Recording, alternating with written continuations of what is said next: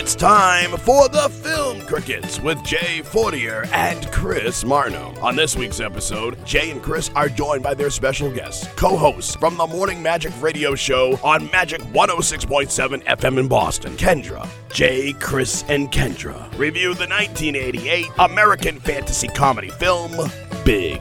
Does it stand the test of time? Let's find out. Your Film Crickets are on now. All right. Hey, friends. My name is Jay Fortier. I'm along with my good friend. Hey, it's Chris Martineau here. What's happening? Hey. And we have a special guest today. It's Kendra from Magic 106.7 in the morning. How you doing? Good morning. Yes, I'm here. I'm happy, and I'm ready to talk some movies. This is my favorite. Like, if there could be a Super Bowl for any kind of discussion or topic, this would be like my Super Bowl right here. Really? Awesome. Yes. Really? Okay. I can't tell you the state capitals, but this would be my special power. All right. This So we'll go into it here and just ask. So Jay reached out to you and you were like, you gave it about 3 seconds of thought and said Big. Yes. Okay. One of my favorites. Absolutely. Okay. All right. And so this is in your Mount Rushmore. It is. Yes. Okay. All right. I'm ready. I'm going to start with kind of like a regular question I typically start with. So usually we get the film and then we rewatch it, but before that we kind of ask, except for maybe you watch it all the time. I don't know. You said it's in your Mount Rushmore, but so besides rewatching it recently, when was the last time you saw this movie? I would say probably about a month ago. Really? About a month ago. So yes. it's in high rotation for you, high shall rotation, we say? Yes. It's in yes. high. Okay, all right. Do you have any movie posters of Big anywhere in the house? I do not have any movie posters. Probably because, well, I was a little young when it first came out, but I'm sort of a rewatcher. My husband is already. I mean, he's trying to get me to get rid of my Michael Jackson doll that I got when I was, I don't know, 3 years old. My parents got for me as a birthday gift, and he's trying to get me to get rid of that. So if I had a poster, he probably wouldn't let me put it up because he thinks I hold on to too many things. You know what? No, I disagree. I think that if you had like a nice framed deal, like an original collector's piece. I mean, I've got Raiders of the Lost Ark poster of an original Return of the Jedi, so I think you should get one. I think you should definitely lay that down to your husband and say next birthday, or it's like, I want a framed. I like it that much. Maybe. Well, you know what? I've got a big birthday coming up. I'm turning 40 in a couple days, so maybe, just maybe. Okay. All right. Well, happy birthday till then. All right. Well, I'm just saying. All right. So Jason, how about you, man? When was the last time you, except for previous viewing? 90s? Somewhere in the 90s? The 90s. All right. Maybe. Yeah, it's been a while. But, I got to ask, Kendra, is it, and I swear I'm not being funny when I ask, is it a black Michael Jackson doll or a white Michael Jackson doll? I'm not kidding, because my daughter has two. I swear I'm not being funny. She has two versions of a Michael Jackson doll, and one is his white version. And like it's with the long hair and from the Dangerous era. Yeah. No, this is the original. This is like the original, the start. I think it was actually from 1983. The doll. It's like the Barbie doll version, and it came with a microphone with the sparkly silver top. So it's from the Thriller album. Yeah, she's got the Thriller sticker. Yeah. My daughter's got the that one and the one from Thriller with the red leather jacket. So it was like really funny. It's like, wow. That's interesting. When was the last time? Yeah, I saw it, like the movie I saw about, like, I think it was in the 90s. It's one of those things that you forget to revisit sometimes. Mm-hmm. All right, so coming in. So I'm going to say last time I saw this, I saw this in the theater. They have this at 88. I thought it was before that. But I saw this in the theater once, and I probably saw it on video cassette probably once. And that was about it. I've probably seen a sum total maybe 3 times. Yes. It's very good, Kendra. Don't get me wrong. I'm not ignoring it. I just I have not seen it a lot. Wow. Maybe maybe I have an issue with being a repeat watcher. That is also a flaw that I have. I watch the same movies over and over again. Like, if I like it, I can't just watch it once. I'll watch it when it's on TV, or I'll record it if it's on. So maybe that's why I've seen it so many times. No, it's whatever. So wait, let me ask you this. Is it on while you're folding laundry? Sometimes, but I'd say it's a good 50-50 shot of me going to find it and then just stumbling upon it, like that it's on TV while I'm doing something else. It's a good 50-50 there. So yeah, and that's fine. I do the same. I do the same thing. It's just you. It's background. It's something you enjoy. It's a comfort moment, and you put it in the background, and that is what it is. So, excellent. So what I'm going to do here, Jay, do we have the one sentence breakdown? I do. Okay. So at this juncture, what we're going to try to do here is that IMDb in their magical wisdom tries to encapsulate movies as their plot in one sentence, which sometimes is easy and sometimes is difficult. So we actually have a pre-recorded message of the IMDb one sentence breakdown. Jason, if you would. All right. It's time now for the one sentence synopsis from the IMDb. After wishing to be made big, a teenage boy wakes the next morning to find himself mysteriously in the body of an adult. The film crickets are on now. I hope you will be lucky, and I hope you enjoy the show. I would dare say that is the plot of the movie, Kendra. I mean, I don't know. That's pretty much. I mean, that's exactly. That would sound right on point to me. I mean, I would add to that hilarity ensues. Yes, I would, and I would maybe add in a couple more adjectives describing about what adults normally go, maybe like one or two other words about what he encounters in the crazy adult work life business. Right, but that's pretty much it. I mean, that's. Okay. I think I'd go with that. I'd go with that description. Yeah, I mean it doesn't need much more than that. So I'm going to say, so let's get into it. We have, it's directed by Penny Marshall. I think it's one of her first go-arounds, or as my impression of Penny Marshall is, she's a classic mumbler. She is. Genius. She's just. But she doesn't open her mouth. I mean, she was even in a scene in A League of Their Own where she played the wife of her brother, right? And she's like, her mouth doesn't open. It doesn't open more than like a little inch. Yep. What is that? And we forget she's also in she's in Hocus Pocus, right? Oh, her and her father in That's Hocus what Pocus. I'm thinking of. That's what it is. Brother. Playing husband and wife, which is funny. Hey, as long as they don't kiss, I'm good. All right. Not A League of Their Own. It was fine. Hocus Pocus, and he's the devil, and they think he's the real devil. That's it. Right. Yeah. Right. Master. And it's so weird that he is so garrulous because he talks like this. What do you mean? I can't believe what you're saying. And she is a mumbler. Oh my gosh, that's right. All right, so we got Penny Marshall, written by Gary Ross, Ann Spielberg, starring the incomparable Tom Hanks, America's Dad, Elizabeth Perkins as Susan, the inimitable Robert Loggia, and playing basically Robert Loggia is. I can't believe, what are you saying to me here? Right. Like, that's him all the time. John Hurd, who's in everything and is also in most things. And John Lovitz is also in this film, and many others. So that's the general idea. We're following John Baskins and in his trials and tribulations of wanting to be big. What's his so I'll ask you, Kendra, as you are the see, now I opened my big mouth. See, look what I did. Now I'm gonna be like, oh God. No. No, it's okay. So what's his? We're watching the movie. The movie is pretty much straightforward, and the plot is developed in one sentence. We have a child. Most children at some point in their lives say, "I can't do anything as a kid. I can't wait to be an adult because I can do all this stuff." And that's basically and it's something everybody's gone through. Do you think in the beginning of the movie he's had enough trauma to say, I want to be big? I don't know. Like, what do you does he have a horrible life, Mercedes you think? Rule is his mother. He lives in like a kind of a brownstone, right? Suburb, I think, of the city. And he's got a baby sister. I mean, it's a busy life. He's probably they're not paying attention to him because there's a baby in the house, and we all know how that goes. But no, he's like an upper middle class kid, and he's got a good best friend, and he goes to a good school. So no, it kind of bugged me. I was like, look at this kid. Like, I'd love to have, I always look around the room of movies like that, and I look to see what kind of toys they had and what kind of things. And I'm like, Dude, I didn't have, he had a bunk bed. Do you know how much I had to beg for my parents to give me a bunk bed? They were like, you're not having a bunk bed. You can have a wooden frame and put a mattress on it. You know?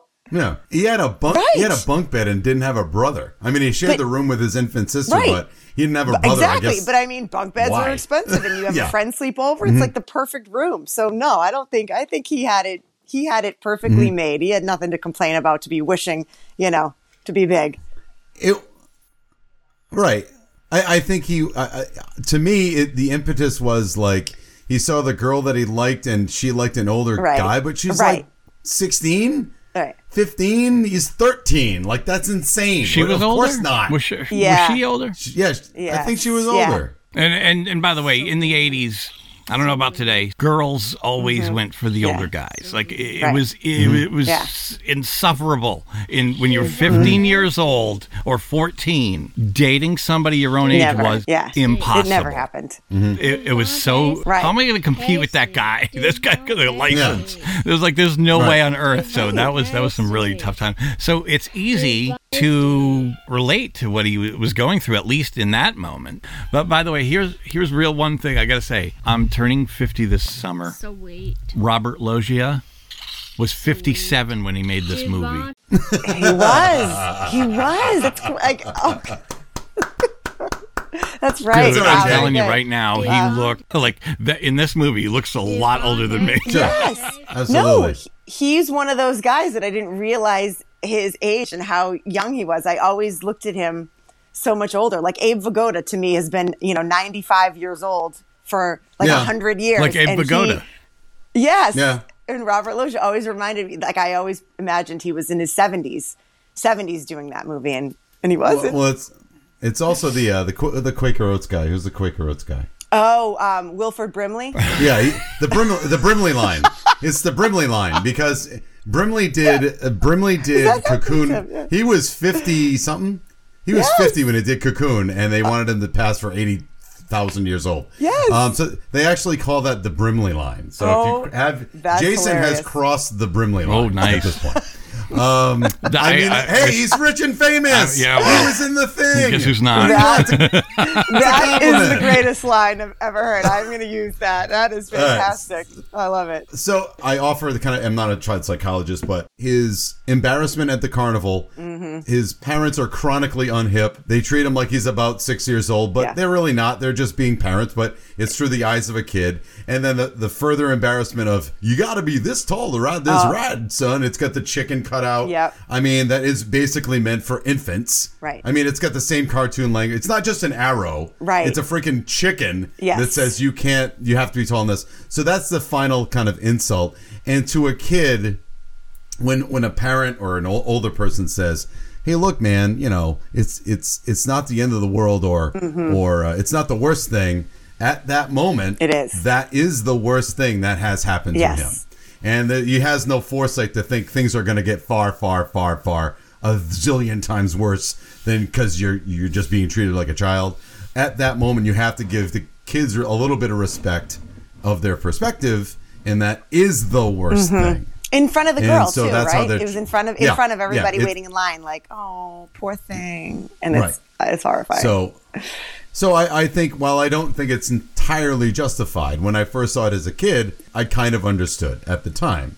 As an older person now, and also a dad, and seeing some shit, you understand that it's whatever. But back then, I do the same thing. That's ridiculous. So, all right, so he goes to the Zoltan machine. He gets his wish. That's the MacGuffin of the whole movie, right? There's a magical machine. Next morning he wakes up and we get to see Tom Hanks. I've seen a little more of Tom Hanks than I want to see. Do. Yeah. They stuffed that man into small underwear. That's all I really want to say. And this isn't the first time they've done it. I'm like, man, what's the deal with that? I mean, there's ways to, I don't know.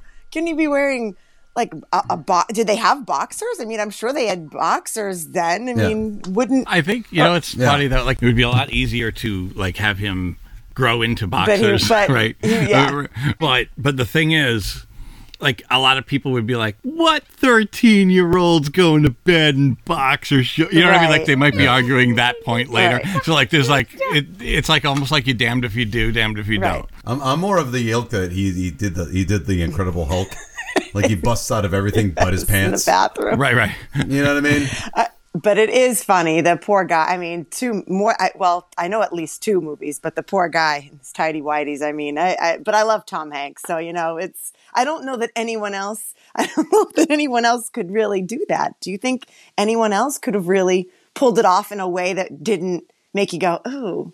Like, ew? I don't know. I think you're bringing up a point that as we go through the movie, it's not necessarily scene by scene, but it's kind of like idea by idea. And you hit on something that he is probably at that time the best physical comic around. Like he can use his body in ways that up to that point had not been truly exploited. Not only exploited in a bad way, but no one used that tool in his toolbox as much as he does here. And it is a stunning physical performance as how you get a grown man to physically act like like a 12-year-old, 13-year-old in this movie. So I think that's a credit to him because yes, they did stuff him in the little underwear, but then while he's trying to get through the house and dodge his mother and putting on his dad's clothes and picking up his sister out of the crib and whatnot, it does look like a giant 12-year-old. I mean, I keep saying 12. A giant 13-year-old. And I don't know who else can do that at that time. No, I agree. No. Do you? I don't. Yeah. The how weird is it the fact that they only used the dad a couple of moments to show that like, oh, he's got a dad, so therefore it makes sense why he grabbed his clothes. Other than that, he's not a part of the film. You know, it's so funny. As you were saying that, I'm thinking, what did his dad look like? I mean, I know his mom was Mercedes Ruehl, but I couldn't place the dad. I'd have to rewatch it and really look. I don't think I could place him. Only did you see him at the carnival. That's a great point. That's kind of 80s dad trope, though, right? He's never really around when mom makes all the decisions. I know, but when your son is supposedly kidnapped... I know. Like, that's what they think happened. Like you'd think you'd be in more scenes. And when he calls later and he calls the house, the mom answers. I don't see the dad like rushing down to hear his voice on the phone. I mean, maybe he was sleeping. Maybe he had to go to work. He's got to go to work. He was probably at work. I'm at work. I can't do this. That's funny. But I do agree. I think about how silly Tom Hanks was in that character, and that is what makes you love him. That's what makes me want to watch his movies, that he's so good at that. And I forget, he's like 30 years old or almost 30 years old making that movie. So that's wild to me. Some behind the scenes trivia, though. They had the boy who played him, the younger Josh. Yeah. They had him do his physical stunts as a 13-year-old. So when he's bouncing around in the store playing the laser tag, laser tag and doing all the stuff, he was doing it as a kid. So then Tom Hanks would mimic some of those physical attributes that a child would do. Mm-hmm. That's awesome. They made the kid dye his hair dark and put in like green contacts so they could match each other. And here's a weird trivia. The redhead, his friend, dyed his hair red. He's naturally blonde. Why? What does it matter? Can his friend be blonde? Does he have to be a redhead? Well, they just... And it's interesting. And the friend, the actor, the best friend, I remember him having... You said he has blonde hair in real life, right? He was the boy in Honey, I Shrunk the Kids. He was the neighbor, right? Yeah. Wasn't he the neighbor, one of the two brothers? And he's got, I think so, yeah. Almost white blonde hair, super blonde, now that you say that. I never think I picked that up. I just think it's an odd choice, why have him do it at all? I would say that they're making him redheaded to show that he's soulless. No, I'm kidding. Sorry. Oh, I'm going to have to tell my colleague Sue Tabb, and she's as red as they come. That is fantastic. Oh. It's the freckles. The freckles show that you've been possessed by Satan. So It's up there with the sixes on the scalp with the almond. So Sue's not coming back on the show ever. yeah, I think in terms of physical, and before I get off the physical comedy bit, to me, the gold standard of him acting as a kid physically with his body is the scene of Takeaway at the racquetball court when he calls the other guy. This is when he's older, obviously. But when he calls his friend and competitor in the toy company a cheater, and he's holding the ball away, and he's on the ground, and he's basically kind of slapping him around, but he's got and that is, I don't know how he's doing that with his hands and his back and his legs and the dexterity to kind of play keep away from an older man. It was spot fantastic. on. Yes. Absolutely. It's spotted because I'm sure I've done that. We've all done that. Or at least been on the recipients. At least more for me in my past, more along the lines of the one going for something that's being kept away from me. I'm not more of the keep awayer. I'm more of the chase afterer. Because I'm a nerd, but I imagine that's probably the case. So anyhow. So let's get at it. He gets his friend. He's first of all, you have a grown man. We're starting to panic now because Tom Hanks is now suddenly old, or Josh. I always say that actor said the name. He's suddenly old, and he has his mom. He goes and says, "Mom, it's me." She freaks out. Obviously, thinks it's some stranger. So he runs out of the house. He goes to find his only other person he knows, which is his friend, his soulless redheaded friend. And sorry. And I just gotta say, he finds him at school. Now, I don't know how often school should let in a stranger with no ID wearing clothes that barely fit, and children's underwear in a elementary school to go find some child who he then corners in a closet. I'm just throwing it out there that maybe, I know the 80s were a different time, but maybe... Kendra, should I not be suspending my window of disbelief a little bit, or am I going a little? Actually, that scene, and I think he's in gym class, right? And he pulls him into like the janitor's closet or something with all the dodgeballs or something in there. Every time I've ever watched it, I've said to my husband, I'm like, can we just talk about the fact that he just walked into the school? Nobody stopped him. How did he get in? Nobody saw him, and nobody's wondering where the friend is and where is he? He's just in a closet with some strange guy. No, it's very odd. I mean, I know the 80s were loose, and we didn't really have a lot of rules, and we just kind of went, and there were no locks, no cameras, no evidence of anything going on. But I mean, and also I wondered, like, no one in the schools looking for Josh? They haven't wondered where he is, or was this only the next day? Maybe they're not concerned. No mention. Maybe. Actually, it was the same day. Yeah. It was the same day. And his mom, it was right after the mother, I think. So maybe too soon. Wasn't after the mom? Maybe too soon, yeah. I mean, it's weird. Hey, look, I'm not here to poke logic holes in a movie whose bedrock is fantasy. But also, we got to talk about imagine very successful toy company in Manhattan hiring somebody with the wrong social security number. I'm just saying, or signing a lease to an apartment with someone who doesn't exist. You can't pay anybody without a driver's license, an I-9. And I know that's me being an adult dingbat. I understand that. And as a kid, you think it's the funniest thing ever. And again, that's not make or break for me, but wow. Okay. No, and I always I'd say to my parents, like, wow, how come you guys didn't do that? You could just go in. You didn't have you have to show things, you didn't have to do it. And my parents would be like, it's a movie. It's not, no, we couldn't. I'm like, but why didn't you try? Yeah. Tom Hanks tried. He got in there, and I wanted that apartment. I wanted the vending machine. I wanted everything in that place. That was one of my favorite scenes.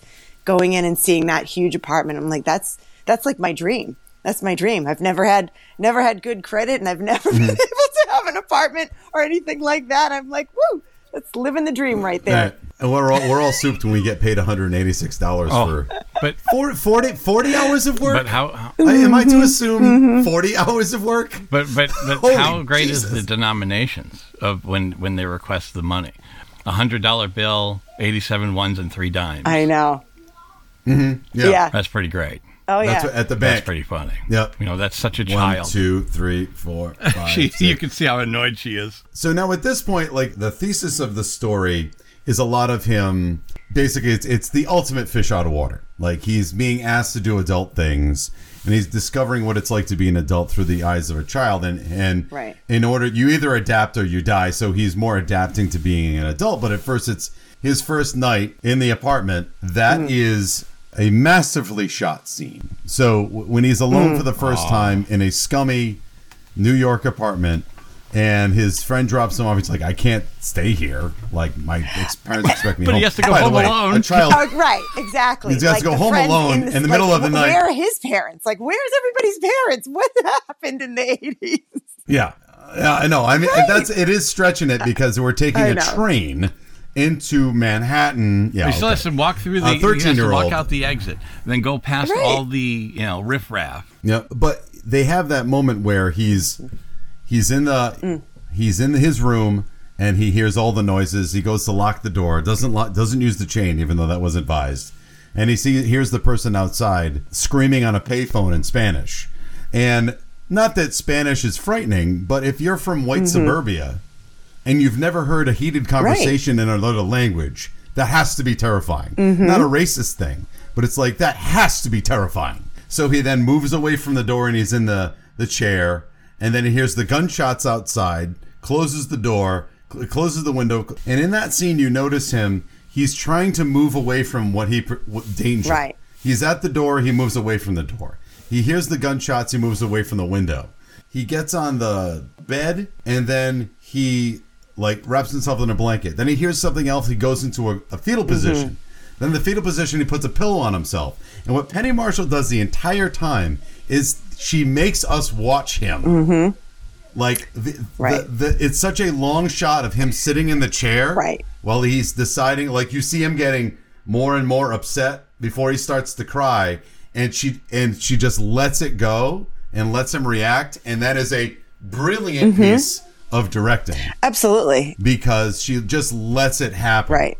She doesn't force it give us a lot of stimulus. Like, he's sad. And doesn't have to do something dangerous over and over and over. I'm sorry. Go ahead. No, to me, that's the uniqueness of, I would say, movies that were made in that time, in the 80s and 90s. It was just, to me, I mean, even though the plots may be silly and they may seem like fantasy, to me, they were so much more realistic because every scene was longer. The detail for paying attention, you believed and you were paying attention. You were looking at the character. You were looking at everything about their face and their body. Like, you were actually analyzing them. You had time to look at them. It wasn't a fast plot, which is why new stuff that's made today isn't lasting as long as the stuff that we're talking about. That's why there's a reason why these movies have made it and are still relative and still relatable to talk about, I think, because of scenes like that. Sure. Because they're not done that way anymore. People would look at that as extra now and think, we don't need to see all that. Let's just get to the point. Let's just move on. And that's brilliant. It's brilliant, that scene. Let's see him doing more silly crap about him. Let's do a longer scene in when he's in the jaded tuxedo eating little bits of corn and all right, so he's going through his life, and he's, for some magical reason, because he meets the owner of the toy factory in an FAO Schwartz. And by the way, if getting back to this again, if security saw a grown man and a child playing laser tag in public, wouldn't someone be going out in handcuffs? I'm just throwing it out there. More so today than then, I would say. Yeah. I don't know, man. It was weird times then. Like, you didn't even have to wear a seatbelt. Right. Right? No, there are many rules that we have today that we got so used to it. So he gets a job with a corner office because he played.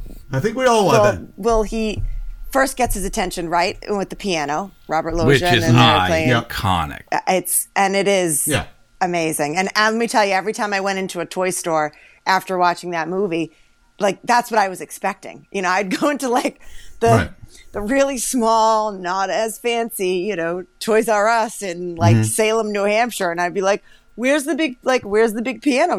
Doesn't everybody just run and gather and play with everything? And my parents were like, stay right by my side. Don't touch anything. Don't grab anything. We're going in the same way we came out.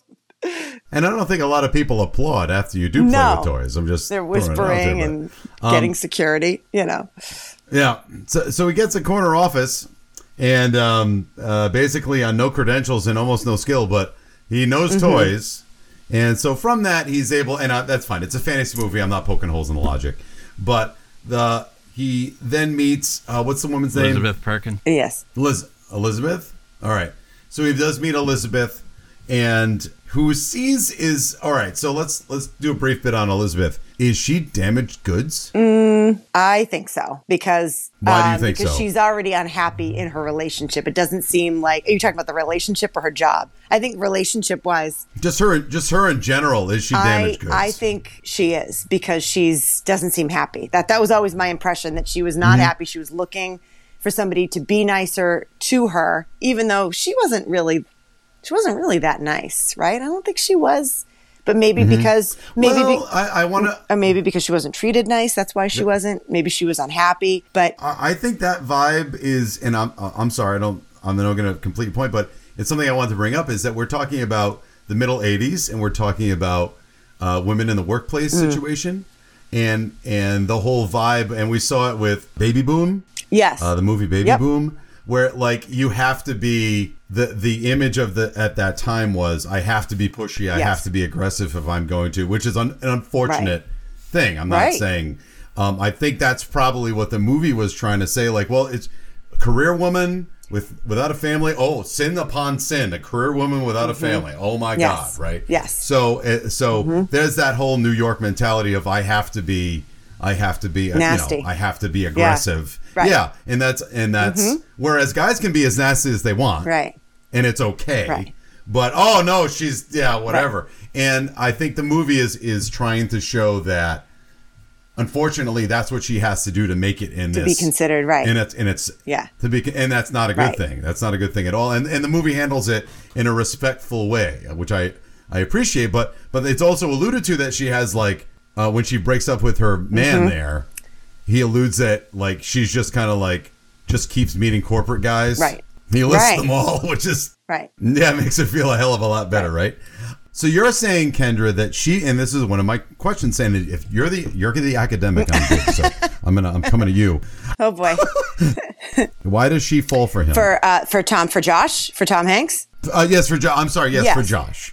Because I think she sees his genuine innocence. She sees that he, in his personality, like in those meetings, he is exactly who he is. He's not afraid. He doesn't really have the filter that some of the other adults in the room have to please the boss. He's just speaking truth a little bit. And he also has that sweetness because he's 13. He still has that want to impress, whether anybody, girls, guys, anybody in the room. So I think she sees that, and he seems like a kinder soul than all the other, guys in the room that are just whispering, laughing, smoking their cigarettes and trying to get the deal. I think she looks at him as a genuine, a happy, kind soul. And that's something that she has never seen at that level. You know what I mean? Like who he is really would be a dream, to have somebody with no filter, to be able to say what you think is true without being completely horrible and cruel to everyone around you, because he's not really mean when he says the toy doesn't work or it's broken. There's a way that he presents it and pitches it that is still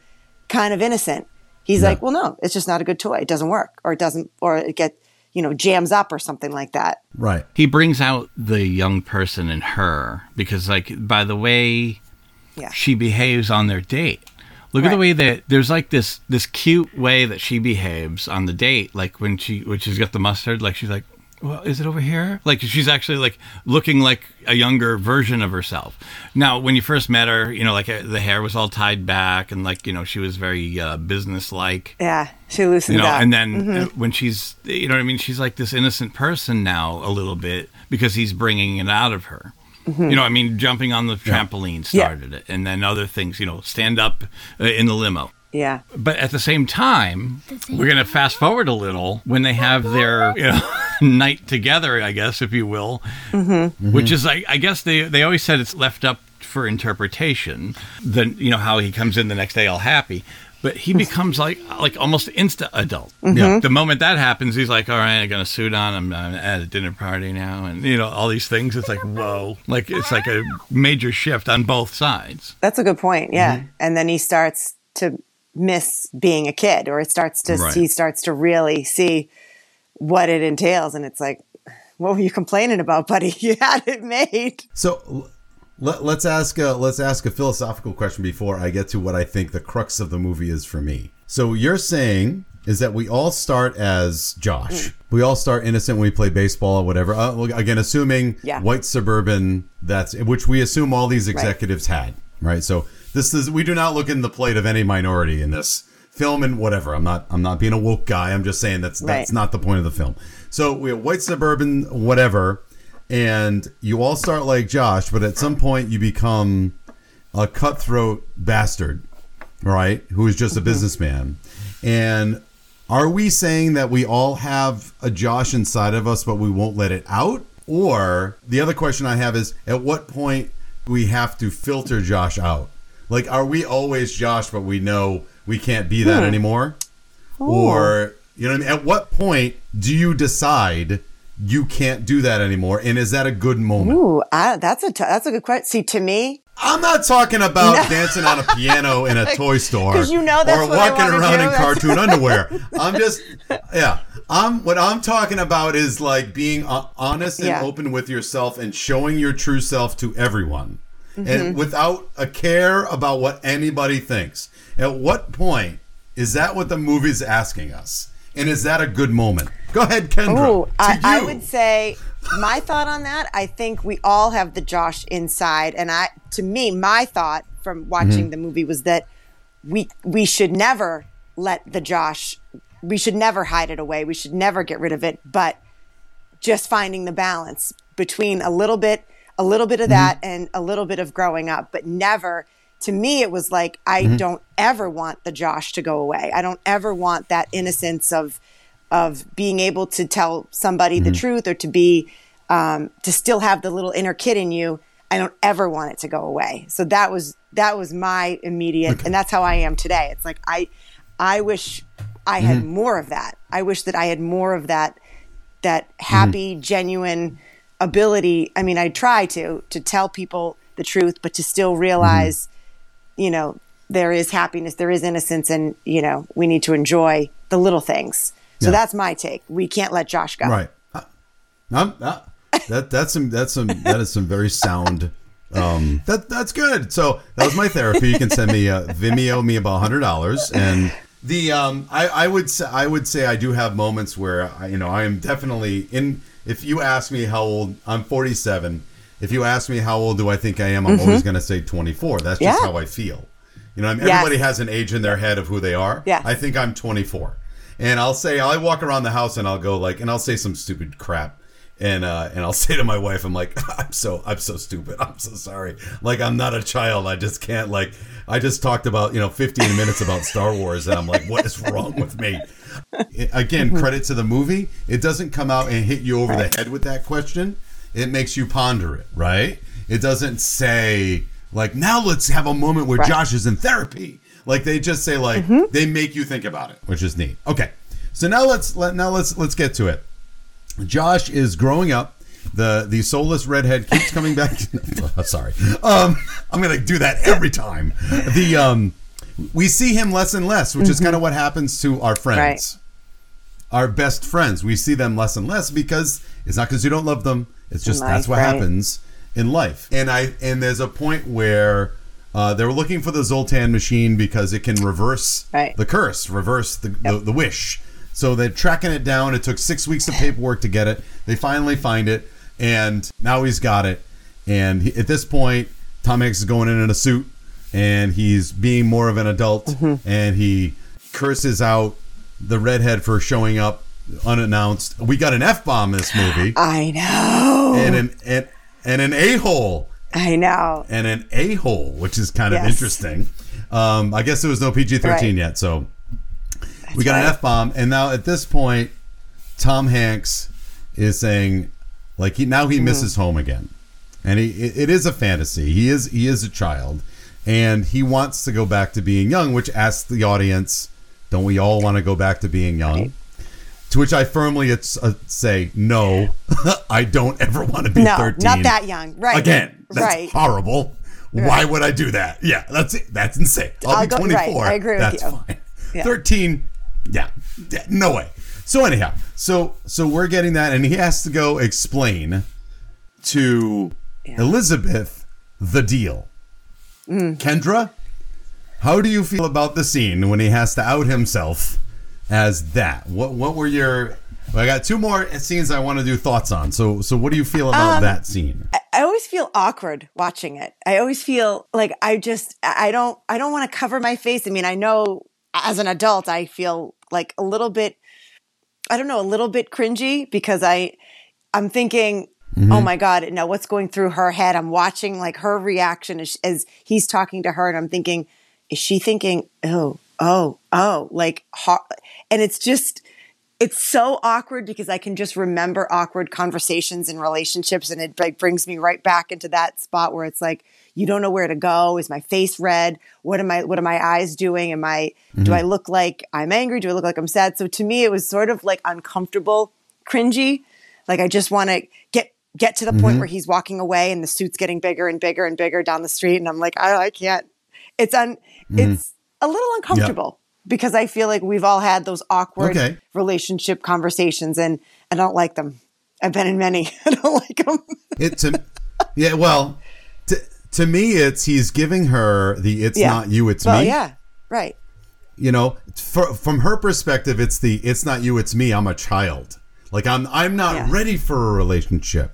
And from my perspective, or at least what I think from her perspective, what she's seeing is, oh my God, I've heard this a dozen times. I'm a child still. I'm not ready for this. And that's just a lie to get out. Like, look, I want to see somebody else. I'm just going to tell her that I'm not ready for this. And it's all getting too close or too serious. And to me, that's heartbreaking from her perspective because who would believe that? Nobody would. He's being honest. But in this case, honesty is not paying off. Right. Honesty is not the best policy in this situation. Right. You got to lie a little to convince somebody of that, right? So to me, it's heartbreaking for her because she thinks she's being lied to again. And it's heartbreaking for him because he just wants to tell her the truth and she's not accepting it, which is something he has not experienced as an adult. Right. So the bottom line is that is an incredibly intricate scene in terms of getting the actors to do all of that. And you got to give them so much credit for that. It was written in the script that she kisses him on the lips, but Penny Marshall luckily said, "That's no. She already knows now that he's gonna, that he's somebody who becomes a 13-year-old. I'm not gonna kiss him on the lips." So like at least they worked that in because it's better to just see because he goes to kiss her and she like basically shifts and kisses him on the forehead, which. No, that's true. But and also on that, I just want to say too, as you were saying, but with us believing it, it's like as when I was watching it, I'm thinking, why doesn't she believe him? What do you mean? Like, what do you mean? He is telling her the truth, but then you have to again, like you said, you realize nobody. Like if that was real life, you would be like, what? Never. You think the person wasn't well. You think there's something wrong, or that's just the craziest lie I've ever heard in my life. I mean, I've heard a lot, Kendra, if you think this guy is well, I mean, honestly now, he's obviously not well. He's got toys in his corner loft apartment, a bunk bed, and a Pepsi vending machine, and an inflatable Godzilla. Or wait, I mean, and he's got bumper stickers on his door. I get to sleep on top. When she says, "I want to sleep over," and he goes, "I get to be on top." I get to be on top. I saw it coming a mile away. I knew this line was coming, and I still laughed out loud. Like, it was that funny. Yeah. Because he pulls it off so well. He says it so innocently. There's no way... Like, you know what I mean? Like, it's obviously what the joke is. But he does it so well that you're like, there it is. It's just the way he pulled it off was brilliant. And then followed by the run... when he sees her lying under the on the bottom bunk, and he runs and jumps on the top, and then gives her a glow in the dark compass ring. Yeah, that's right. I love it. So we're kind of at the end, and to me, I have to investigate. To me, the central thesis of the film is one line, and to me it sums it up. And whoever wrote it and whoever directed it, I know who did it, but they're at he finds the Zoltan machine. He reverses the curse. Elizabeth shows up. We already talked about as he walks away from the car, he gets smaller. And at this point, he's missing his family. He realizes he's not an adult. He wants to be a kid again. Right. Just like who doesn't, right? But he says to her, she says, why can't you just stay or something like that? And he says, I have a million reasons to go home, but only one reason to stay. And that's her, right? But he has a million reasons to go back to his old life. That line could be put in another movie where the man goes with the woman because I got a million reasons not to be in the relationship, but I got one reason to stay, and that's because of you. But they reverse it and they say, I've got a million reasons to leave and only one reason to stay, so I'm going to leave. And that is awesome kid logic. Am I wrong? No, I'm not you're wrong. not. But if the same line in a romantic comedy would go the other way. The other way, right. He's like, I don't care about those million things, honey. I want to be with you. And then they ride off into the sunset. But this movie doesn't do that. And that is an awesome moment because they take that, could be tropey, kind of like, oh, geez, it's the last line of the film. It's milquetoast, it's saccharine. But they turn it and it's heartbreaking. Yes. It's heartbreaking. But that's why I love it. Yes. Yeah. It's a true statement. The movie is emphatically honest with itself, and it's just, and it doesn't treat us. And Jade knows me for saying this. It doesn't treat us like we're stupid. That's why I love this movie. That's why I love so many movies made in that time frame because of that. Because of the raw, almost like an adult like theme. I mean, I know it was. Well, I mean, I watched it as a kid, but is it a kid's movie? I don't know. But it's got that adult treatment. It's exactly how you describe it. I feel like they're treating me older than I am watching it. And that's what I love about it. And that's why I'm still watching it, 15, 20 years later. And I still love it. And I still enjoy it, every minute of it, every scene of it. That is a great, I love that you picked up on that line. That is absolutely, I always thought I was the only person that paid attention to those little things. And I was in my own little bubble. And my husband thinks I'm crazy. They all think, they're like, why don't you know real things in life? Why do you know the years and the dates and lines? I'm like, well, because what can I say? Sometimes I'm a Josh. That's it. Yeah, that's all right. That's all right. Yeah. All right. I think at this point, I think we need to decide if it holds up. Jay, what do you think? It's time now for final judgment. Are you ready to rubber stamp this bitch? Here's the final judgment. All right. So now it's time in the Film Crickets when we decide the ultimate question: does this movie hold up over the years? Some movies do, some movies don't. So Kendra, I don't know if I know what you're going to say on this, but Kendra, do you think this movie holds up? I say yes. I think it holds up. Okay. I say yes. Because the message still to me rings true that everybody wishes to speed ahead, to be something that they're not, but you always have to enjoy every moment of where you are in the present time.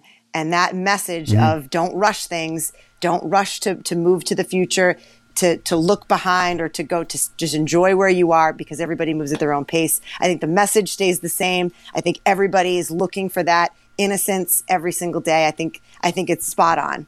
I love it. I think the message is great, and I think it still could apply today. 100%. Sure. I tend to agree. This movie runs into the cell phone paradox. Like every movie is ruined once you introduce one cell phone. But so we're not going to go down that road. I don't really care about the antiquated computers. I don't care about the fact that I have the old stretch limos and people actually wearing tails with tuxes and stuff like that. I think the theme is there. I think the idea is there. I think it's touching to most people. And as I watched it as an older person, I think I got the point of the movie better than I watched it as a kid. But when I watched it as a kid, I just like to see what I wanted to see was an adult going through what my life is like. And now as an older person, I'm more like, oh, it hits different in terms of the themes. Right. But I guess that's what it's supposed to do, right? Right. So, yes, I would say it holds up even getting past some of the creepy stuff. You know, grown man plays with a lot of small children.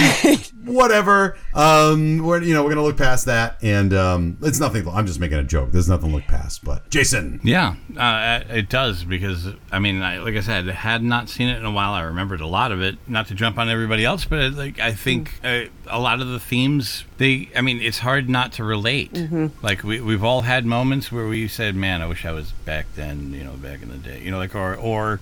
When you were younger, you might have said, "I wish I was older," because you're stuck in that weird little time warp of that area where you can't drive, but the girl wants to go out with the guy who does. Those themes carry. Mm-hmm. They carry into today's people. Once you're an adult, sometimes you'd like to maybe be younger and not be 7 years shy of Robert Loggia. This existential crisis is brought to you by Jason Fortier. Yeah. No, it's just one of those things. You know what, the 80s, though? The 80s showed, the adults looked a lot older. Yeah, I'm saying, you know what I mean? So, So he was not 57. He was at least 67 or 77. Right. Right. And by the way, they brought in dancers when they were showing their feet for the piano, but the actors were able to pull it off, so they didn't need them. I thought that was kind of cool. But you were going to crush my fantasy of the movie. I was going to say no. It was meant. They were trying to do just in case, but then they didn't. They realized they were able to do it. So it was like that. I thought that was so cool. And just one last moment of why I think the movie stands still today. I think for me now it was two parts. I loved it back then for the messaging of it, but today, as an adult now, I like watching it because I want to see the old limo. I want to see the old Pepsi logo. I like seeing the nostalgia of what it was like because it reminded me of a kind of, I know it sounds really cheesy, a simpler time and a happy time. I mean, my childhood. So to me, that's why that movie will always stay relative and stay on for me for all the throwback reasons. 2 Billy Idol songs that I counted. That's true. Oh, yeah, that's right. Yeah. Hot in the City the Rebel Yell. Yeah. I think you have now made your case for not only a big movie poster, but an autograph. I'm going to work on it. Big movie poster. All right, you should. And happy birthday in a few days. Thank you very much. Birthday. Yes. All right. Happy birthday. Thank you. So that was big. And I want to thanks again our guest, Kendra Petroni. Fantastic. Thanks for letting us pick your brain on this movie that is so near and dear to your heart. Please tell us where we can find you around the old internet and the airwaves. Well, thank you. This has been so much fun. And it's such an honor to be on here with you guys. You can tune in every morning, Monday through Friday on Morning Magic on Magic 106.7, 5 a.m. to 10 a.m. That's where I am, baby, every single day. In the morning in Boston. Awesome. Thank you very much. All right. And it was great. It was so nice hearing your insights. And thank you for kind of showing with me. And it's this movie, it seems we had to kind of, we had to dig into the psyche that is Kendra a little bit. So I appreciate the honest talks. That's good stuff. Jay, I think we're done with this. So I want to tell everybody if you have you want to email us any questions or suggestions, that is going to be filmcrickets99 at... No. 8099. I always screw that up. FilmCrickets8099 at gmail.com. Please like and subscribe. And please send the word out. Follow us on Instagram. Send the word out where people can find us if you want to hear some scintillating movie talk. But until next time, I want to thank everybody, Jason and Kendra and myself. Thanks, everybody. Have a wonderful week, and we'll see you next time. Film Crickets, chirping about movies.